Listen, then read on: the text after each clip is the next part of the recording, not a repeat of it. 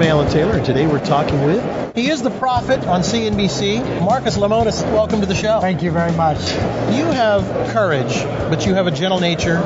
You're honest and you're transparent. You have a heart, but you've also got strength about you, like fearless. Yeah, it's... Where did you get this? I'm not sure, honestly. I mean, really, my life has been filled with a lot of success and a lot of disappointment, and anytime you can take those two things and mush them together, you understand the difference between having temperance and compassion when you need to, and being aggressive and very demanding when you need to.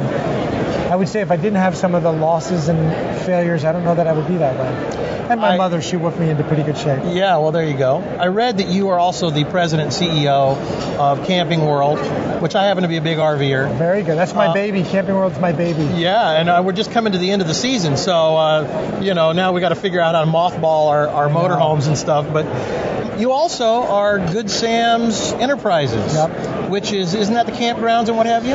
And so what it is it's a products and services business. We have a club, roadside assistance, insurance, warranties, and then we license our brand out to campgrounds. Okay. And so the reason that we really matched that up with Camping World is it was a nice vertical integration to be able to take the RVer and then sell them really everything in the wheelhouse, from the RV itself to service, parts, all of those things, and then layer on top of that all the products that they need, just like AAA. Yeah. So it's a great, great business. So let me dig a little bit deeper into this guy, Marcus Lemonis. Tell me about Marcus Lemonis at 10 years old. Marcus Lemonis at 10 years old. Were you the entrepreneur then?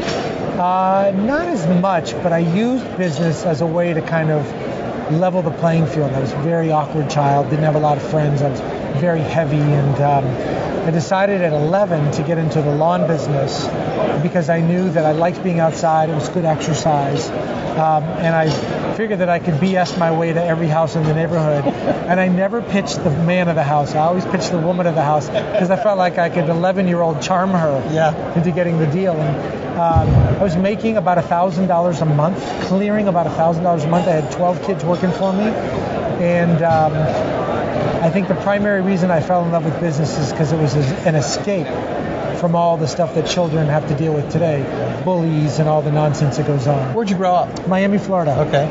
And so I had plenty of grass to cut. It was a 365 a business. It wasn't seasonal.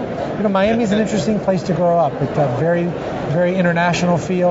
I lived in a very dark place as a child. I really did, yeah. I lived in a very dark place. I lived alone. I was the only child. No brothers, no sisters, not a lot of relatives, and not a lot of friends. And so I learned to think. Two things that I did as a child. I learned to think about business, and unfortunately I had too much time to eat.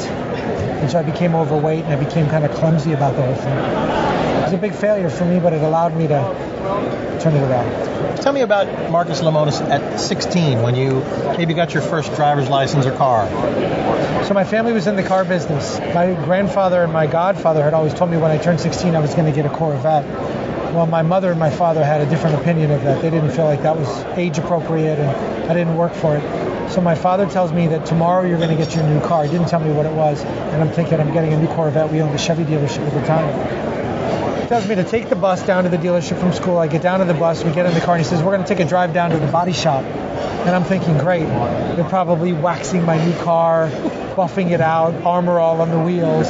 We get down there, and he said, there's your new car. And I said, where's my car? And he said, it's that one. I said, well, it's two different colors. And so they took a Chevy Cavalier that had been in body wreck. One of the cars had been damaged in the back. One of the cars had been damaged in the front, and they literally welded them together. Yeah, your first car was a total. And put a common transmission underneath. Yeah. I looked at my father and I said, I'm not driving. And he said, great, I'll give you $1, get back on the bus. Oh, wow. So this is your car. You don't deserve anything else. If you want a nicer car, you pay for it. Wow. I'm paying for this. So if you want it, drive it. If you don't want it, no problem. Wow. So that's the kind of tough love that I grew up with. That taught you something good, though, didn't it? Well, what it said to me was if you want something, you're not entitled to it. You didn't buy it. You didn't pay for it. You didn't earn it. You want it, go buy it yourself. If not, you'll get what I give you. So now you have 40,000 people that want you to help them with their businesses, and I can see from the reaction to these folks, there's probably a lot more than 40,000 people. There is, and I have to be honest with you, it's a daunting responsibility. At 40 years old, to be respected and appreciated, it's I'm not gonna lie to you, it's overwhelming, and it's a big responsibility, and I don't take it lightly. And there isn't a night that I don't lay my head down on the pillow and I'm grateful for what I have, but I'm also not forgetful of how quickly it can go away. And so I respect it. But I think the new level of responsibility that I've noticed, I have 7,000 employees across all my businesses, is that you have people who listen and they watch what you do and they want to learn. It's a feeling that I never could have predicted. Most people would think it's fun to have a TV show, and it is. It's a lot of fun to make a show. But it is a very, very big responsibility, and I take it very seriously. And it's really, I think, like you, it's my mission in life to educate and to inspire. But it also is a little different when I do it with my checkbook. Yeah. Because then people have to listen. They don't have a choice. That's right. Well, the show is called The Prophet, but that word can be spelled a different way with a PH. Can be. And that's a person that has been touched in some way and then wants to share that with others. And I feel like that is kind of you. You want to make a profit, but you also are a little bit of a prophet. You know, as you get to know me better, as people get to know me better, it's more important for me, if I was listing my priorities, to change people and to change the way they think about things and to have them feel like it's not a bad situation, not despair.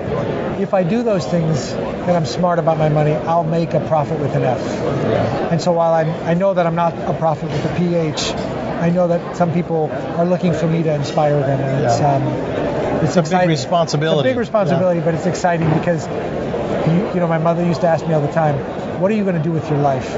Because no one gives a crap about how many cars you have. I want to know what you're going to do. I'm proud of your success, but I want to see results. And I don't want to see it in your bank account. I want to see you change people's lives. I want to see you teach people. I want to see you put your money where your big fat mouth is. And so that's really what I'm God bless your mother for doing that. The right? best. Yeah. You now are 40. So tell me about your wife and kids with all this business. Not married. Don't have kids. I'm in a relationship, a happy relationship. And You're one busy guy. The woman in my life hates the fact that I have a television show. Yeah. She hates the fact that I've invested in over 100 businesses. Wow. Because she really feels like she's being cheated, but she's been a good sport. So talk about that investment. Where are you at with the TV show and the investments? So I'll kind of categorize them differently. I have an investment in over 100 different businesses. But through 24 episodes of The Prophet, I've invested in 16 of them. Probably as I sit here today, I'm probably north of $14 million. And that's a lot of money for anybody. Yeah. The one thing that I like to joke about with people, and it's funny because Shark Tank airs on CNBC with me, is that I am pretty sure that I've invested more in 24 episodes than maybe Shark Tank does in a season cumulatively. Yeah. And so while I don't ever compare and contrast... Because you're a whale and they're just sharks. No. Listen, I'm friends with all of them. Yes. They're all wonderful people. But what I think Shark Tank is doing and what we're doing is we're telling people that they have a shot. Yeah. They have a chance. Yeah. Right place, right time, right application, right casting. And there's people, and I think this is the bigger takeaway, there's people who do what I do. There's people who do what the Sharks do off TV that don't get the same credit. Right. We're really just examples. We're not pioneers. We're probably followers. There's people that have done it before us just didn't get the attention for it. Yeah. And that's why this country's so great. I'm Alan Taylor. Thanks for listening. We'll see you next time.